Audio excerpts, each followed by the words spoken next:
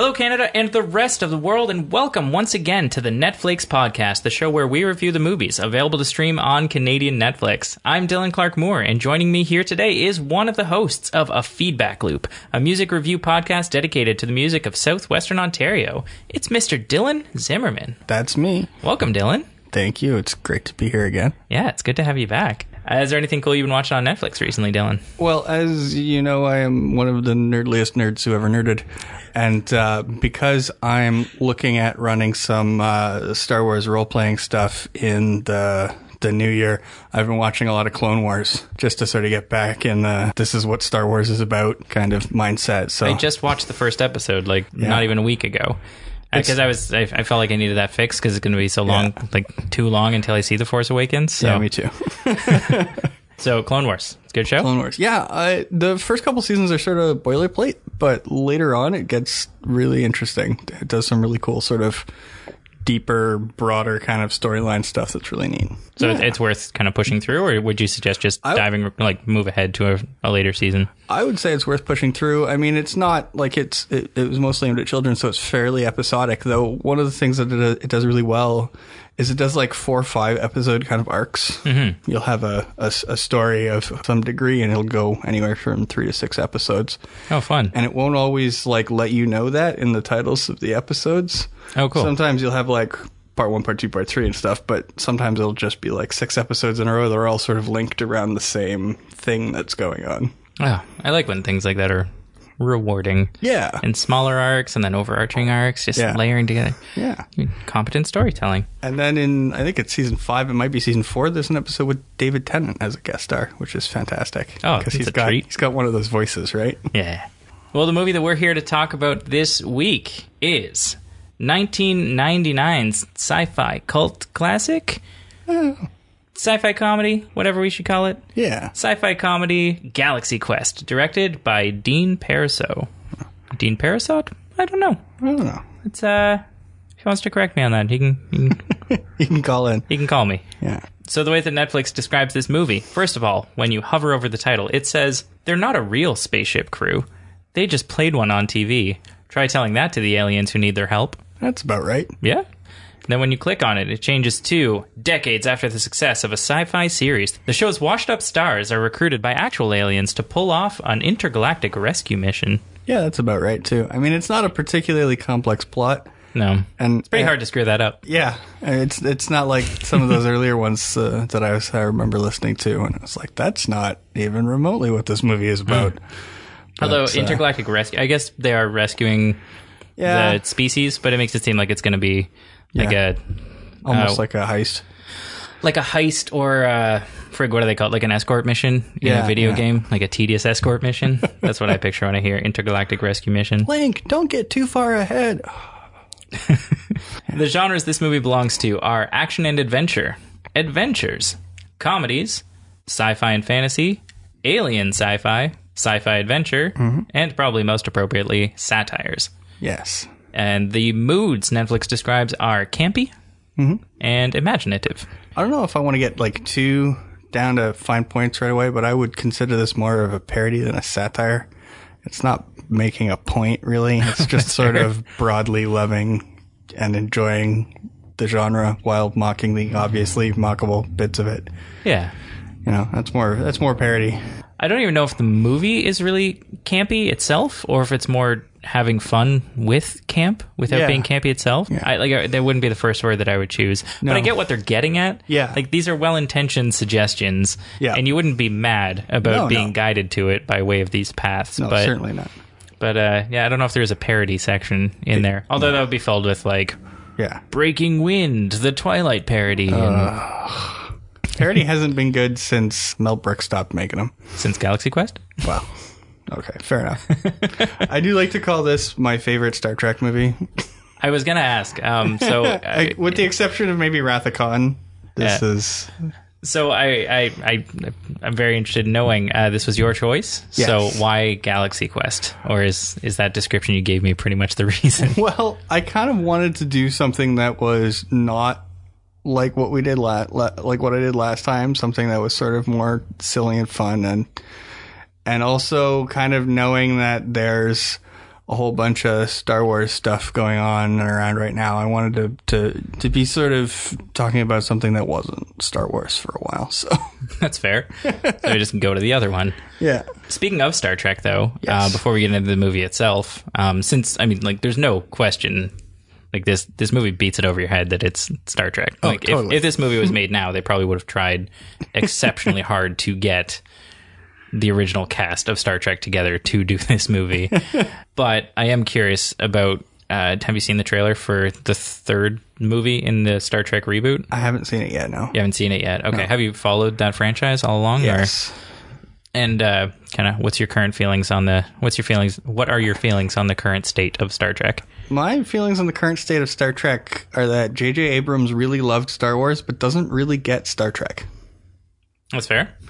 And I think it shows, because based on everything I've been hearing about the new Star Wars movie, it's like all of the things that he tried to shoehorn into Star Trek that don't really work for Star Trek, because Star Trek has always been a bit more cerebral, work fantastically in a Star Wars setting. And that's what J.J. Abrams knows and loves. So it's good to see him get to do what he knows and loves. But it's not entirely J.J. Abrams' fault, and a lot of people lay that all at his feet. But I read somewhere that Simon Pegg has been on the verge of quitting doing this third Star Trek movie about 3 times, because the studio, he submitted a script, he said, and the studio basically came back with the notes that it was too much like a Star Trek movie. Oh no. And he was just like, oh no. Are we not making a Star Trek movie? Although that could be a compliment. Maybe they're like, no, we're not running with this because it's like Star Trek Nemesis, so we need to do better. But the main issue is that the Star Trek movie as a thing doesn't do particularly well financially. Like, it doesn't do badly, but it doesn't rake in the cash either. And Paramount, or whoever's running the Star Trek franchise right now, desperately wants it to make a lot of money, so they're willing to make it a movie that, as J.J. Abrams put it, that moviegoers want to see, rather than a movie that Star Trek fans want to see. Yeah, I think I've mentioned on this show before that I'm becoming more tolerant of the sacrilege of our pop culture mythology. Yeah. Like, at this point, if there's an established character, it's okay to play with it and to do different things and to segment it if you don't like it. Mm-hmm.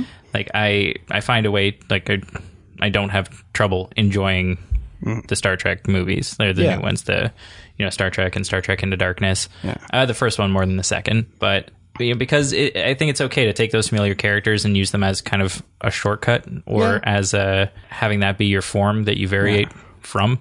But I also, I don't consider it Star Trek at the same time. I was going to say, to borrow an old quotation, c'est magnifique, mais ce n'est pas la Star Trek. Where's that from? The original quote was a quote about the charge of the Light Brigade in a war in the 1800s. This general said, c'est magnifique, mais ce n'est pas la guerre. It's magnificent, but it's not war. Because it was the changing technology at the time. So. Right. They're good movies, but they're not good Star Trek movies. Sure.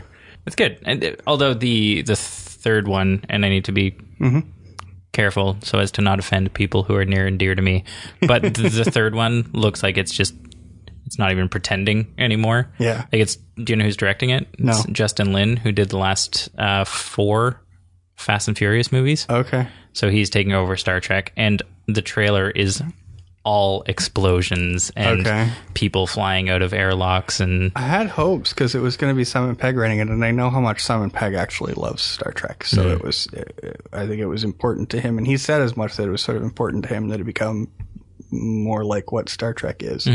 So it could just be effective marketing, that they're like, oh well, let's get this out there and let's just throw Justin Lin's name on it and capture that audience, and then Star Trek fans will go see it anyway. So, slightly awkward admission, the Fast and the Furious movies, I have not seen any of them. I think that's okay.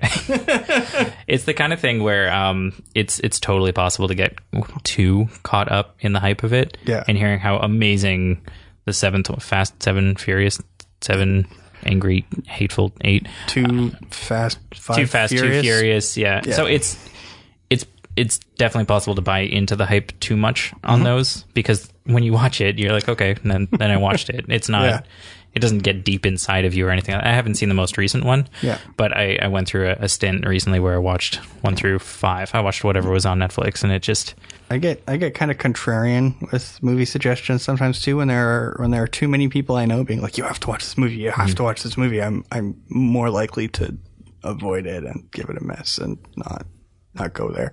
And it's instinctual too. It's not even like a conscious like, well, screw you then. It's just you have this like, curmudgeon gene that, that kicks into overdrive. I've been an 80-year-old man my entire life, right? That's fair. So, Galaxy Quest, then. Yes, Galaxy Quest. One of the interesting things about this, it was originally intended to be a much more dark and cynical movie. I don't know if you did any reading about this.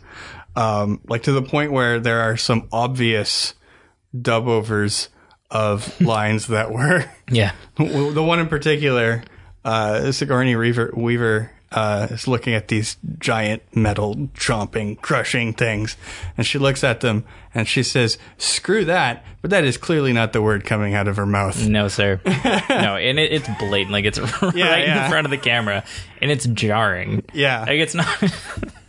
It's really it's distracting to notice it. I had read that, and I mean, generally, my inclination is sure, make it darker, make it grittier. I don't think that would have worked. But in this case, I'm fine with it. I prefer it the way it is because I think the softness and kind of the gentle touch, and like you do get hints of darkness. Oh, absolutely. And like crushing violence. But if there had been scene with the thing when they teleported and it's like inside out and it explodes and what do they call it? A pig. It's like a pig dog. Bear pig. Yeah, so I mean, like, you do have that, but it's these rare moments of horrifying cartoony violence amidst this really loving, soft, playful homage to Star Trek. There were a lot of Star Trek alumni who got like invited to do bit parts who refused because when they heard about it, they thought it was going to be this like dark, cynical thing. And many of them actually have said in interviews that they were less worried about them being mocked, but they desperately didn't want the fans to be mocked, and they didn't want to be associated with something that was mocking the fans so hard. And then when it came out and they saw what a sort of loving parody it was, many of them expressed regret that I hadn't taken part. Will Wheaton, in particular, had an opportunity to do like a walk-on role where he yelled at the child genius character for being really annoying. And he turned that down, and he regrets that now. I guess if you're going to do that, then you either would have had to go kind of all for broke or just have maybe one. I prefer it without that. I think that it's more fun to have these analogs for everybody instead of these very overt winks. Like, let the story do the winking, not the casting. And Tim Allen doing William Shatner is brilliant, though. It really is.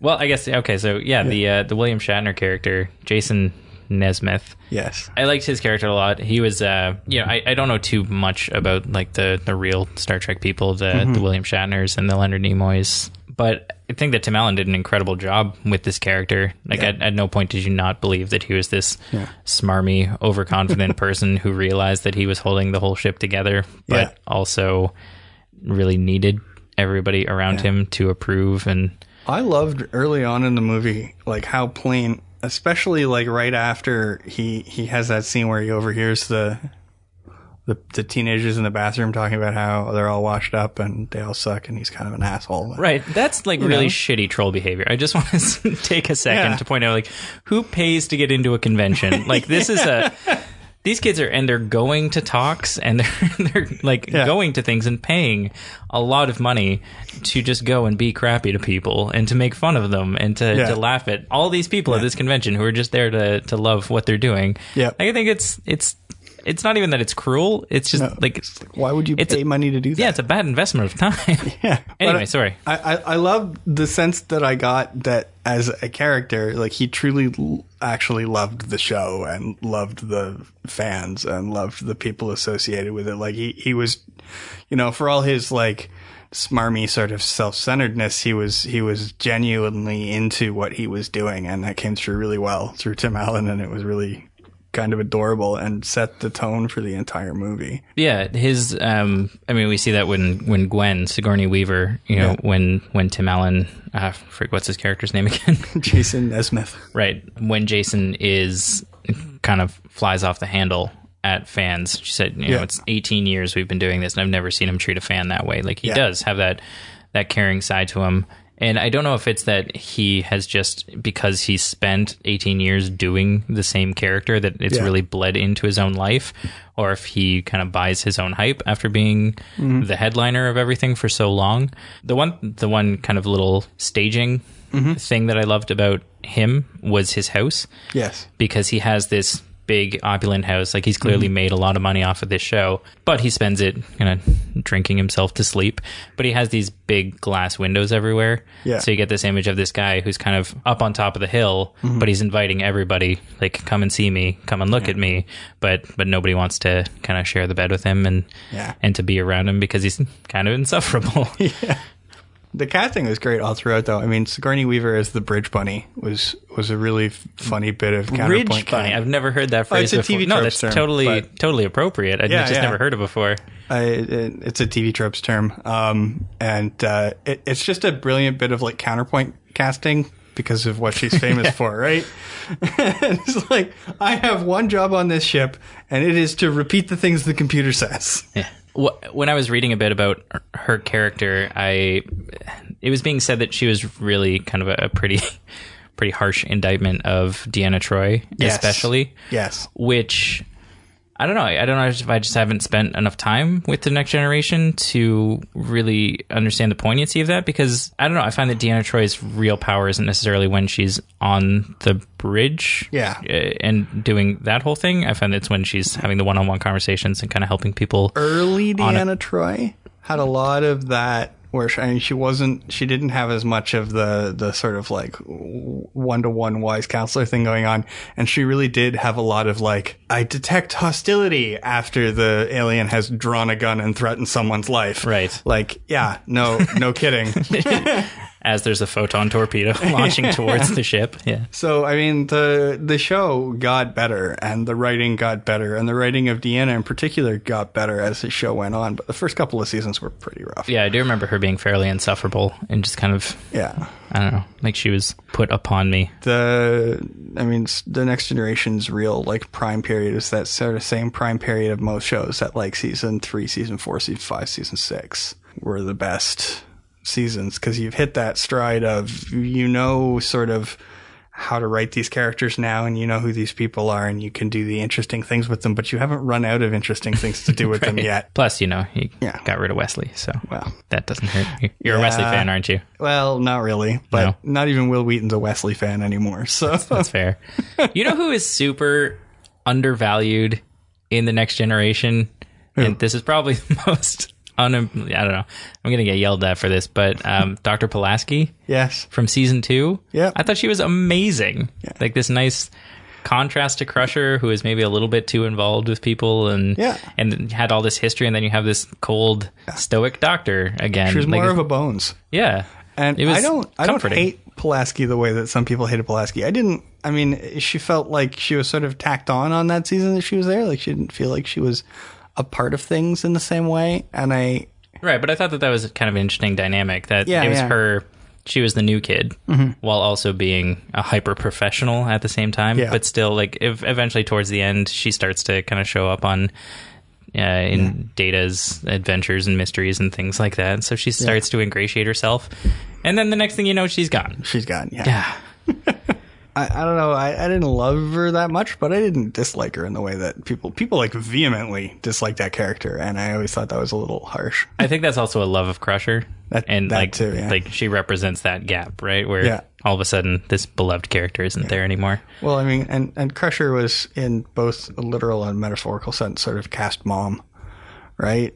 Sort of the part of the mom of the group, because she was sort of side-eyeing the captain the whole time too, right? Right. I mean, that was a thing that was, and part of my reaction to that when I sort of started to put all of those aspects together, it's a little weird that Crusher and Picard are sort of side-eyeing each other this entire time, because, like, Crusher's former husband was like Picard's best buddy. It's like, I mean, yeah, he's dead and has been dead for a while, but there's a part of me that's like, this feels vaguely uncomfortable. But that's also I forget what I was listening to when they were talking about this. It might have been the Crack podcast, where that's not an uncommon thing in like seafaring. Yeah. Where the idea is like if you're lost at sea, then you go home and you take care of your best friend's wife. Yeah. And that's kind of the idea of where swinging originally came from. Okay. Apparently. I'm recounting this third hand at this point, but Star Trek The Next Generation especially seems very kind of respectful of the naval tradition. Yeah. So I don't think that it's necessarily out of place for that to be the case. And I mean, it's, you spend a lot of time with people cloistered away on spaceships with very little access to other people. Yes. You kind of fall in love with whatever's around you. Did you know that Harold Ramis was involved with this production for a while? Yes. Yeah. So that was what I meant earlier when I said I know who didn't direct this. Right. Yeah. I forgot about Harold Ramis. And he went off and did Evolution instead. Yeah, I don't remember what he did instead, but it wasn't as good. Well, yeah, 2001 was Evolution, so I think that, if he's going to do the sci-fi comedy thing, then that's what he went off and did, which, I mean, it's not really a fair comparison. It's a different movie but I definitely prefer this one. Evolution is not the... Did you read why Harold Ramis left? I heard because Tim Allen was cast. Yes. Which is... He wanted Kevin Kline or Alec Baldwin, and when he got neither of them, he left. Took his ball and went home? Yeah. So then he went off and got David Duchovny for Evolution. So, yeah. Hey. Well, the funny thing for me is like Kevin Kline or Alec Baldwin, while both decent actors, neither of them would have been right for this. No, I think that this movie is definitely a representation or an example of the right things coming together at the right time, and just a whole bunch of perfect things happening all at once. Well, Alan Rickman, oh my God. Yeah, so Alan Rickman does a tremendous job as Alexander Dane, the Spock analog. Yes. What's the character that he played? Having to remember the two characters name. For each of these guys. I can't remember the character's name, but there's no way you can forget the catchphrase. By grab Thar's hammer. Yeah, great things going on with that character. Yeah. First of all, just with kind of the Spock analog itself, that he's got this catchphrase that he's super resentful of. I don't know how Leonard Nimoy felt about Live Long and Prosper. But I think he went through multiple stages in his life. I think he ended very pleased with it. But I think there was a period in the middle where he was sort of tired of it for a while. Right, yeah, because he signed off all of his tweets LLAP, so he just kind of owned it by the end. But you also get some really fun moments with him being the kind of the alien character when the Thermians are preparing the home dishes of everybody from their native culture.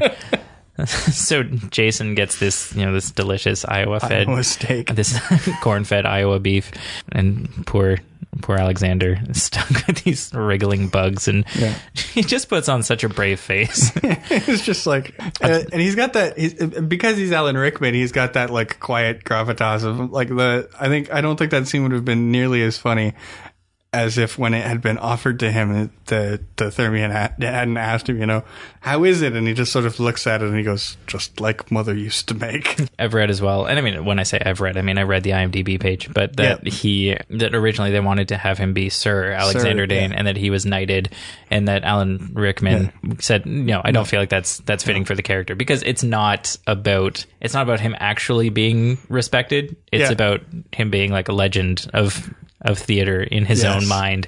So even though him and Alexander and James have both kind of hit the same peak and the same plateau, one of them has accepted it and run with the ball, and the other one is just living in this constant struggle with the fact that he feels like he's better than his circumstances. And that's what the whole crew is doing. Like they're all disappointed that this is as good as it's going to get for them. Yeah. But we're past the point of anybody really trying to do anything else. Yeah. They're booking conference after store opening. Oh, what was it? It was like a barbecue store or something ridiculous like that. Grab Thar's hammer. What a savings. The best representation for Alexander Dane, or the best example for Alexander Dane of him fighting against what he's become is when Gwen calls him to be like, James is having a breakdown. I wonder what's wrong with him. Yeah. and he's still wearing the headpiece. He's still wearing the alien thing. So even though he's at home or in a hotel by himself, he doesn't need to be impressing anybody. That's still part of him. It's still so much of his identity now to play that character. Never takes it off in the entire movie. Right. It never goes away. No, it never does. And I think it's especially important in that scene where he's by himself. Yeah. Like, he doesn't take it off to kind of get comfortable and kind of look at it from afar on the nightstand in shame of what he's become. Like, it is him, but it's also really important to his identity that he always feels like he's better than his circumstances. Yeah. Because then he can look down on everybody else around him and feel like he's the superior being. It's perfect as Alan Rickman, too, because he was desperately concerned about being typecast after Die Hard as this villainous Brit. Except he's German. He is German, but, you know, he's the actor, of course. Alan Rickman, you know, am I going to be this sort of asshole forever? Right. Although his probably my favorite scene with him in it is where he's being an asshole, where I forget what gets said to him when he's signing the autographs. Somebody makes some kind of snide remark, and he just instead of kind of graciously reaching out and grabbing the autograph, I think he just like gives the like catchphrase, all like, I'm, you know. It's when they're at the table, and and he just kind of like grabs it all like snarkily and signs it aggressively, and I don't know, I love that moment, that look on his face. It's a really really incredible performance from him. I'm a big fan of Alan Rickman, so that's always fun to watch. There's a great story I heard watching. Have you ever watched QI? No. It's the British panel show that was until very recently hosted by Stephen Fry. And it's short for Quite Interesting, and it's the most bizarre, like, cerebral sort of panel show where it's all about the most random of random sort of facts. It's absolutely delightful. You can find most of the episodes on YouTube if you look for it. It's fantastic. And one of the actors who was there was talking about a dinner party he had gone to where Alan Rickman was there. And one of the like host's children, and Alan Rickman very much dislikes talking about playing villains. One of the host kids was like, Alan, why do you play so many villains? And Alan Rickman goes, I don't play villains, I play interesting people. And that fits together with this character really well in my head. Like, kind of one of the quietly winning character for me is Tony Shaloub. Yes. And Fred Kwan. Yeah. Who I don't know if there is a specific Star Trek comparison that they're going at from this, with the whole like racial miscasting, where you have this guy who is, first of all, he doesn't look Asian. I don't know if he's supposed to be Korean or Chinese, but he's Fred Kwan playing Tech Sergeant Chen, but he looks like Tony Shaloub, and so you're kind of like, where are we going with this now? And then later in the movie, he actually says, my name's not even Kwan. And then you're like, what are you doing here? Because I'm pretty, like... It's sort of a Sulu reference. Because... But Sulu's Japanese. Yes. And so is George Takei, isn't he? But Sulu is not a Japanese name. It's not. So there's this, like, we want him to be, like, Japanese, but not, like, Japanese. Just, you know, like... not white, like easy to accept Japanese. Yeah, and I think that was one of the things that was less well realized in the final cut. That was generally the sort of accepted answer of the sort of speculation about that I was reading online. It was sort of like they looked like they were going for something but didn't quite get it. It could also be like a Walter Koenig thing. Yeah, because he's from Chicago. Yes. Doing that Russian accent. That Russian accent. Oh my god! And then done possibly even more amazingly in the reboot by Anton Yelchin. Yes. Where that's that amazing line where the ship's computer can't recognize what he's saying. Yeah. Weak. Incidentally, if you ever get the opportunity, it's a very long show, but you should watch Babylon 5. Yes, Walter Koenig is a recurring sort of pseudo bad guy kind of guy. Ooh. And he is fantastically just like snide and short and kind of cruel and brilliantly clever. And it's just this, like, whenever I watch that show and I see his character, his name is Bester, I'm just like, Star Trek wasted you, man. He was so good. I did love that character, though, despite kind of that point not necessarily landing for me. I loved that, like, incredibly slow back, laid back, like, they're telling me that the ship is about to explode. And it's such an amazing contrast to, I guess, Scotty, right? Yeah, who's like, the stereotype is him just like freaking out, like big red-faced, sort of giving her all she's got, Captain. Yeah.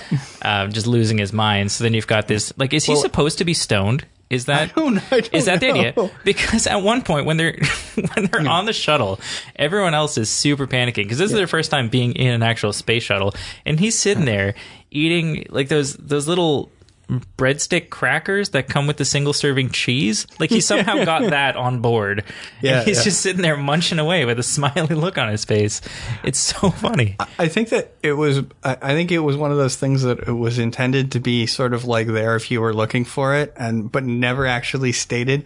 It's as far as the Scotty comparison thing goes, that's another sort of aspect of the Kwan and the accent thing, because Scotty had this like great Scottish accent, but James Doohan is like from Ontario. Yeah.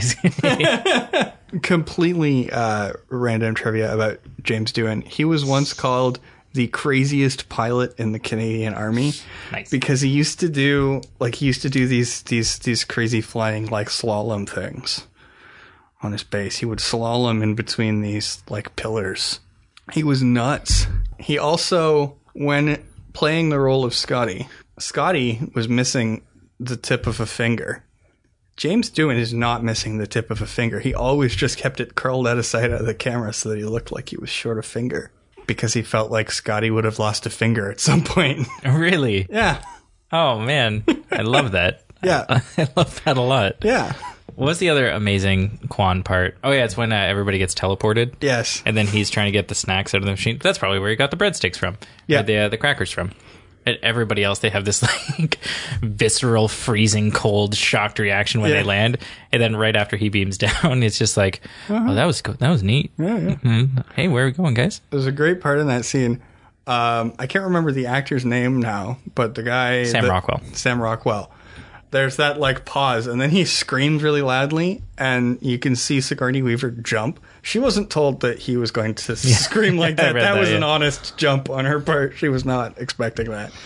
And speaking of Guy, yes, also a phenomenal character. Yes, he's the prototypical red shirt. Yeah, I love that scene when they're on like a shuttle or the car or something, and he's like, I don't even have a last name, and Sigourney Weaver goes, Guy, you have a last name, but we never hear what it is.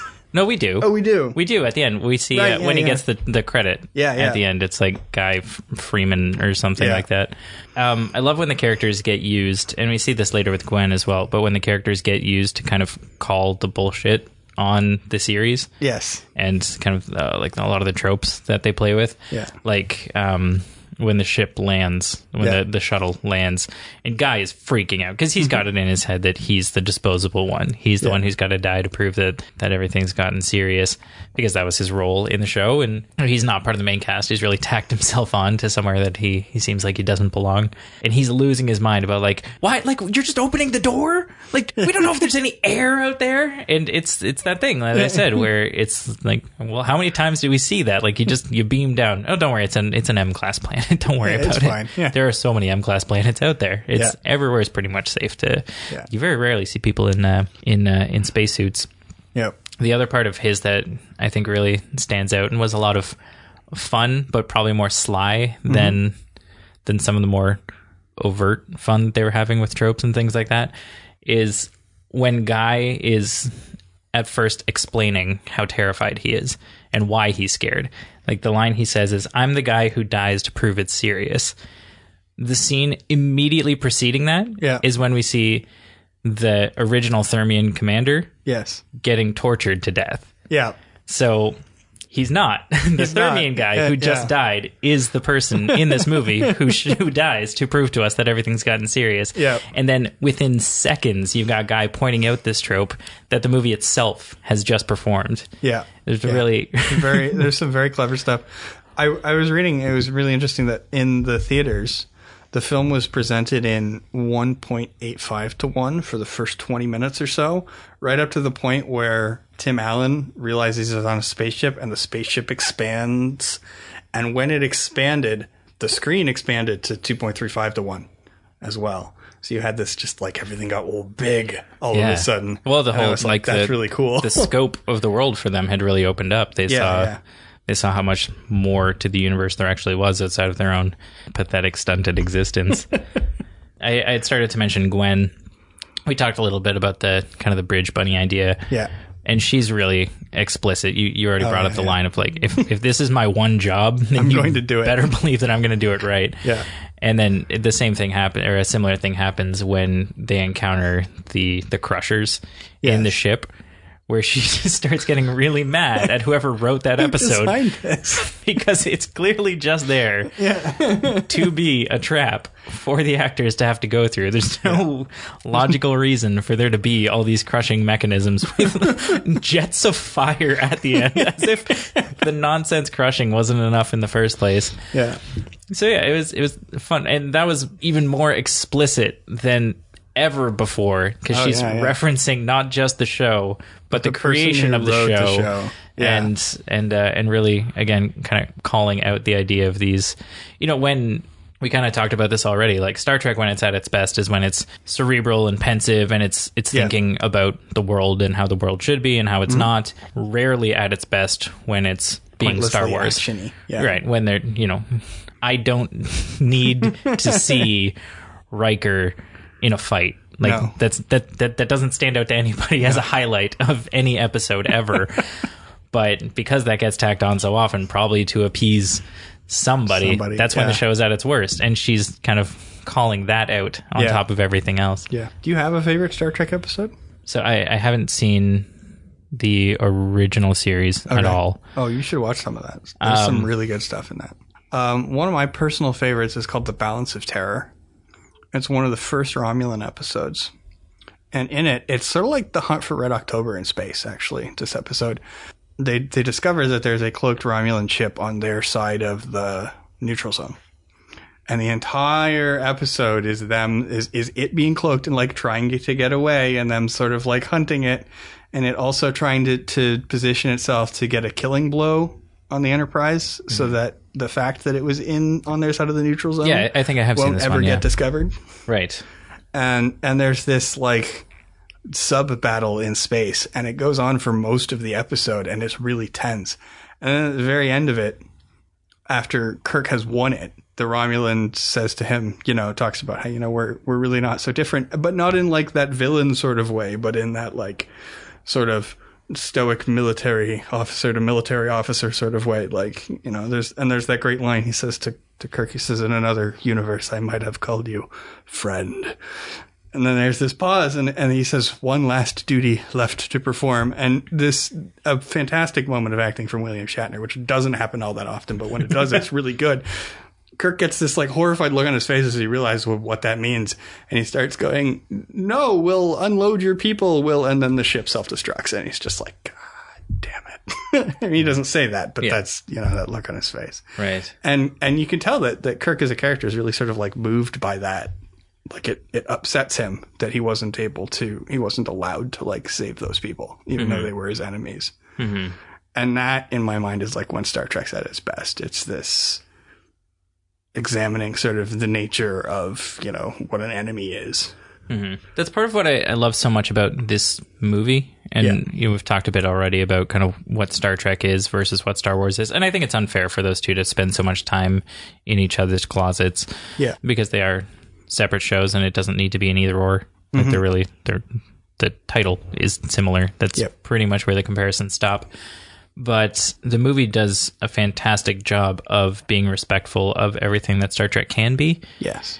And I think that like the people who get it, I grew up saying Trekkies, but Trekkers or whatever the official thing is, but just people who get it are not the people who are just kind of like coming into one episode and being like, oh, well, this is weird. Overall, it tends to be an optimistic but honest look at life. So you can understand why the Thermians coming across this text would be willing to kind of, even though they don't have a concept of drama and acting, you really respect that they've come across this and they say, well, yeah, this is a great way to live, especially if they're living in this horrible strife of, whatever Holocaust they're experiencing. It's hope, it's optimism, it's, I suppose I've used the two words that I wanted to use, but it's a hopeful, optimistic future. That, I mean, if you presented me with the option of choosing any fictional future to choose from, why would you not choose Star Trek, where war is all but abolished except on a planetary level? Need doesn't exist, want is barely there. Or just where there's opportunity and community. And you were talking about when Star Trek is at its best and at its worst, and another time when it's at its best and at its worst is it's at its best when it remembers that it's about hopeful optimism, and it's at its worst when it gets too cynical. There were some episodes sort of towards the end of The Next Generation and through a lot of Deep Space Nine where that hopeful optimism was sort of replaced with a much more like cynical. There's a huge plot line in Deep Space Nine about how the evil changelings have like taken over our government, and there's like fascism and stuff in Starfleet. And I know that there are people who really like that, but it never really did it for me, because Star Trek is at its best when it retains that hopeful optimism. And when things get too bleak, it stops feeling like Star Trek and starts feeling like other sci-fi. For Galaxy Quest, like it shows that this culture finds this show, finds this text, and manages to put together a pretty respectable life for themselves, kind of tailored around this, albeit fictional, but this existence, this piece of culture. Documents. Yes, the historical documents. I love the scene when the villain gets so much glee out of forcing the actors to tell the truth to the Thermians.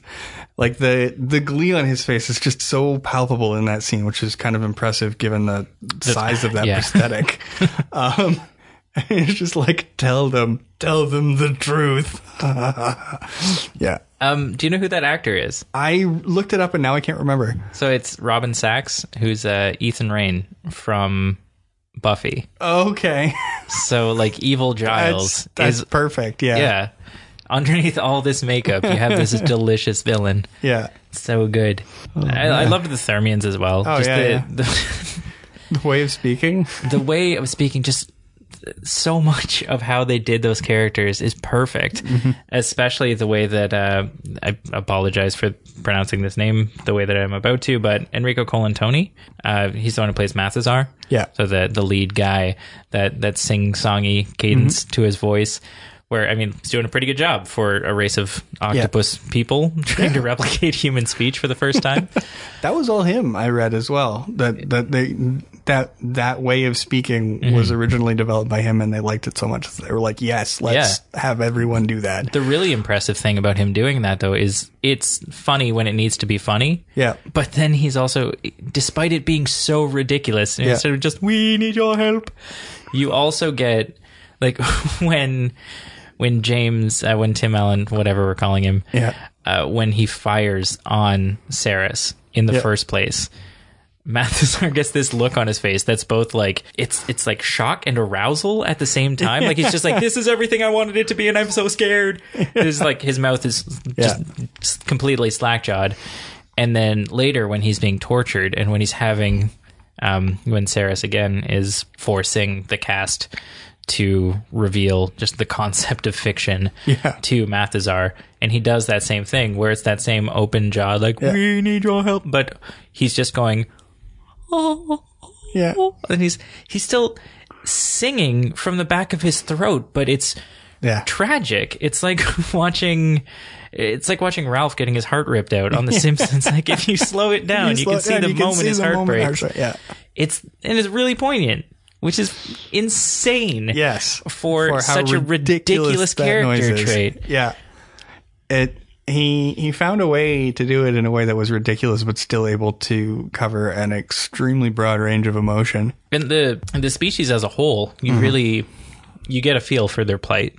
And you cheer for them. You really want them to do well, and you want them to survive, because they've adopted that optimism that we want to see continue on, and they're so respectful of the people who brought them that optimism. Like the whole crew wants to be there when the ship launches in the first place, and they, you know, even though they haven't quite figured out how applause works, like they just all want to be there and be a part of it.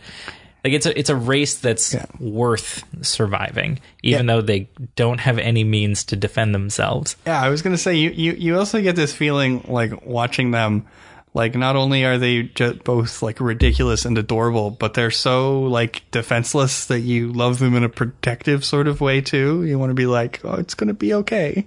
And the casting for those characters was also, it kept being like a little surprise. It's this person. Like it's like Rainn Wilson is in there, and Missy Pyle is in there, and Sam Lloyd, the lawyer from Scrubs. Yeah, he's kind of tucked away in there in the background too. Like, he's all these people that you're just and Veronica Mars's dad is in there, and and they're all just owning it, and they're all just going for it, and it's that commitment. Everybody is working so well together in this movie, and just doing what they have to do. And they're having fun, and they all clearly want to be there. Like, you can tell sometimes when an actor doesn't want to be doing the crap that they're doing.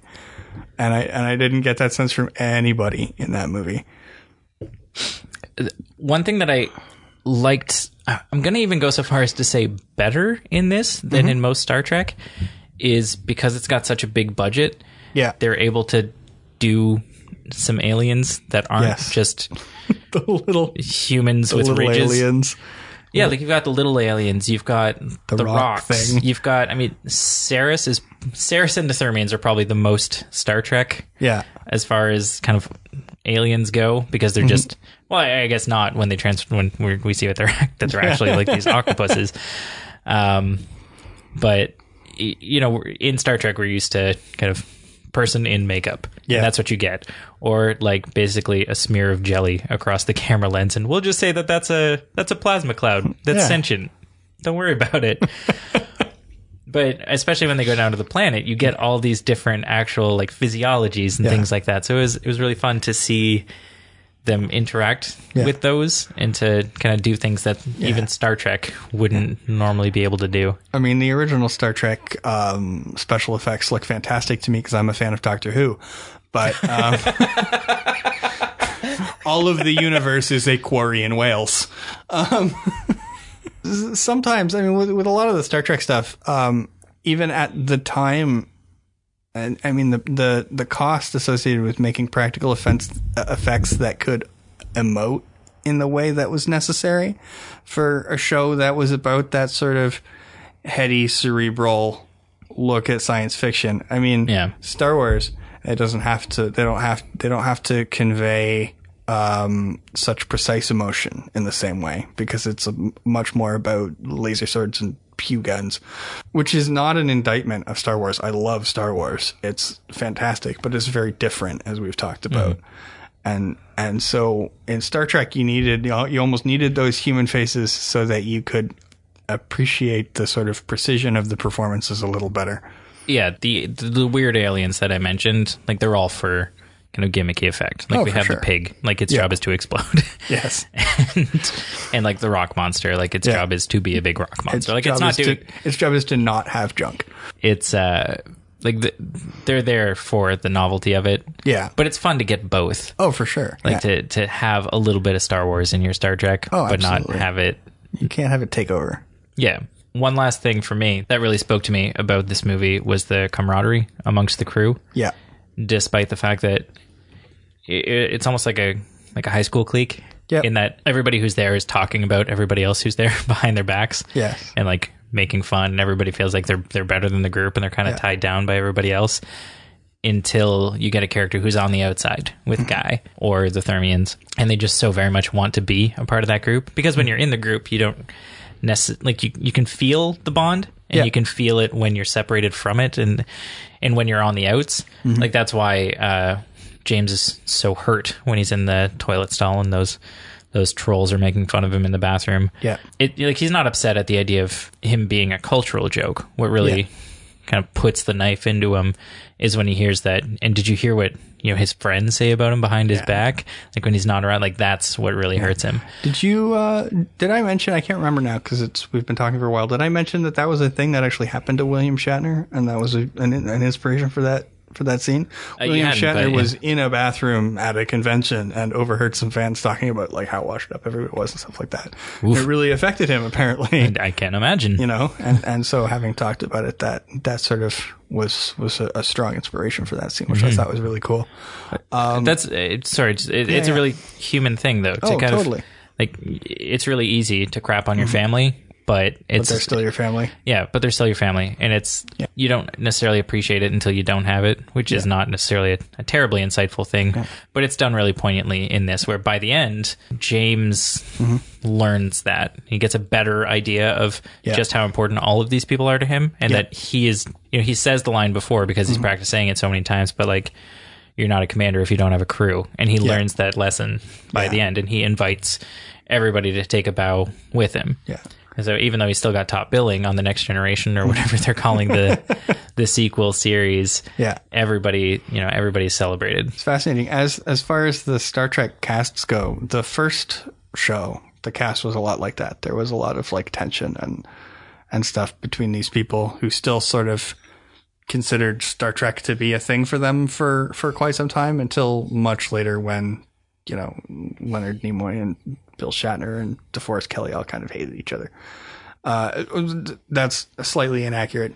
Leonard Nimoy and DeForest Kelley quite liked each other. They were very basically the main thing was Bill Shatner's an asshole. All right. But the Next Generation cast, though, in contrast, I was watching a panel with them, and I think it was Marita Sirtis was talking about how like everybody thinks that that's what they would be like too. But if there's a party and they're all there, at the start of the party, they're all sort of around the party. And then by the end of the party, they've all gravitated into a corner with their backs to everybody else.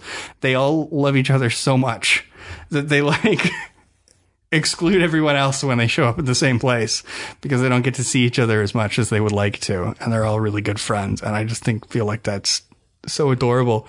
And I really love that. And as you look at like the original Star Trek compared to the Next Generation, it feels like it's almost emblematic of the two shows too.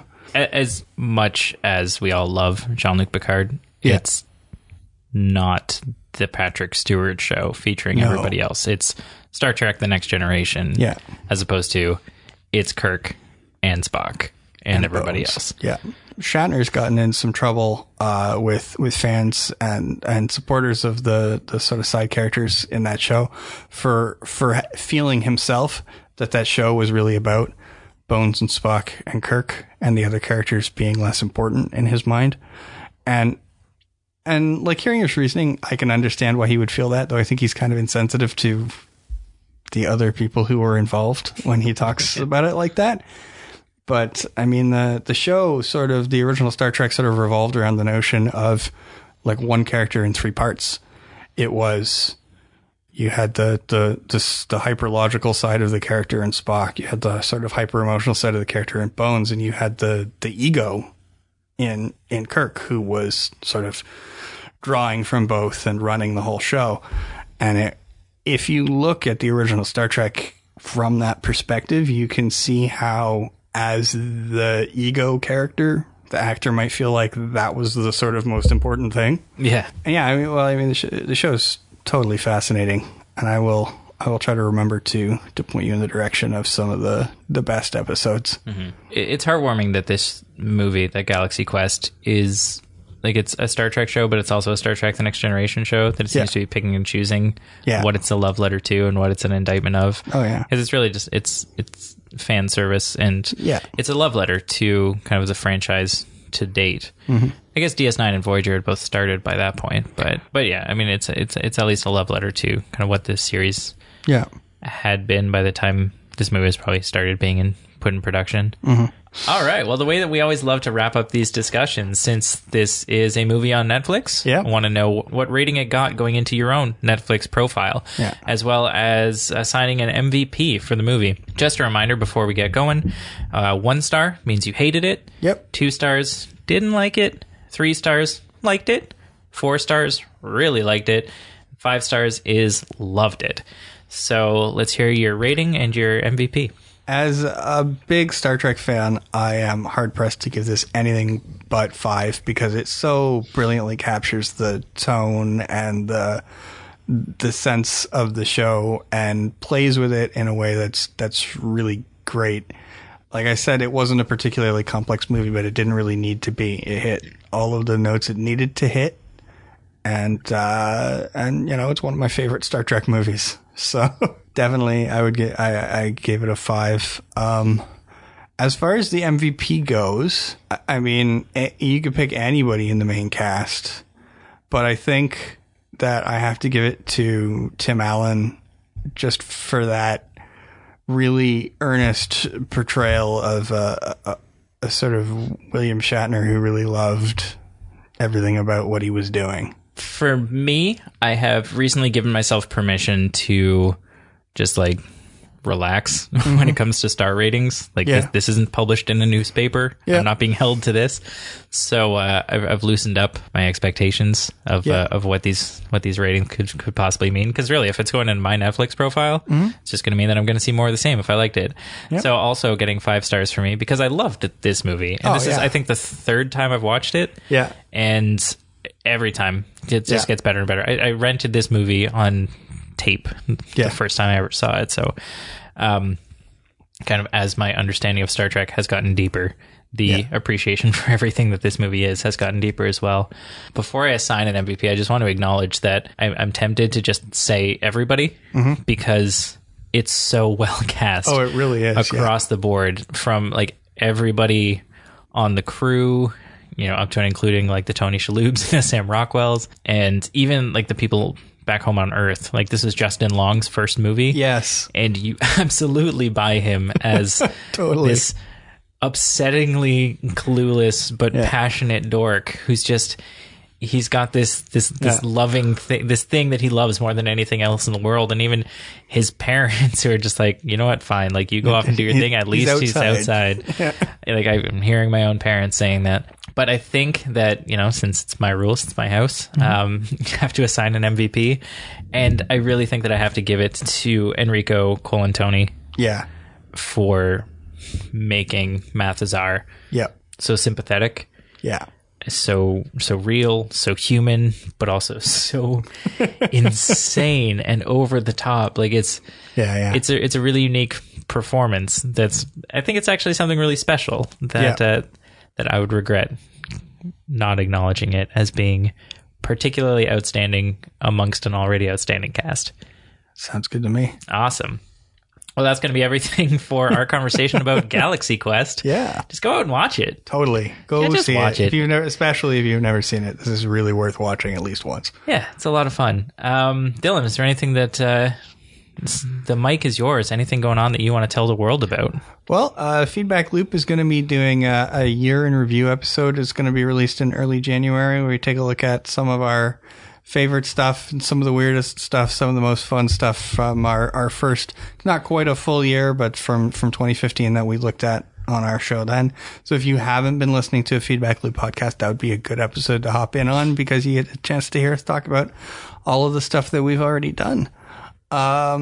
If you're interested in looking into a Feedback Loop, we are on Facebook at a Feedback Loop. We are on our own website, afeedbackloop.ca.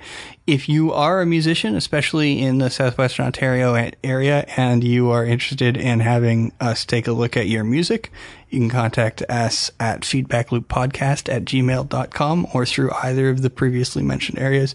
We're always looking for new people, new things to take a look at. If you don't have a full album, that's fine. We've already done one, what we called a single spotlight, and we're going to be taking a look at some more of that in the new year as well.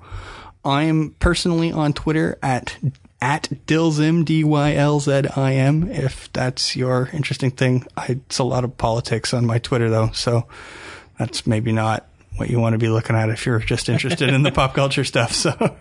All right. Well, thank you so much for coming on and doing this, and most especially for giving me a reason to watch this movie again. I forgot how much I love it, so I really appreciate that. Totally my pleasure. We're gonna look at getting you back on a Feedback Loop sometime in the new year too. Awesome. Looking forward to it. Awesome.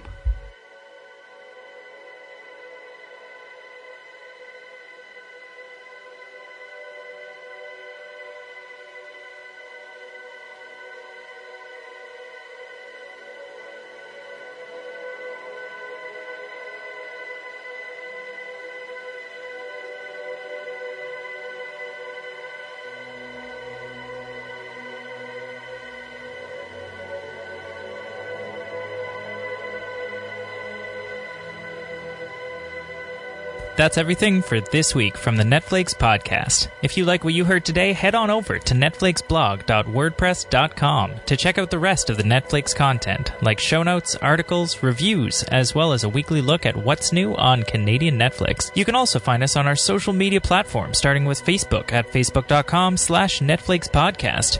Over on Tumblr, you can find us at netflixpodcast.tumblr.com. And you can find us on Twitter at NetflixPod, where you can also find me at Dylan Clark Moore. If you'd like to support the show, there are a few ways you can do so. You can start by heading over to iTunes and subscribing so that each week's episode comes directly to you.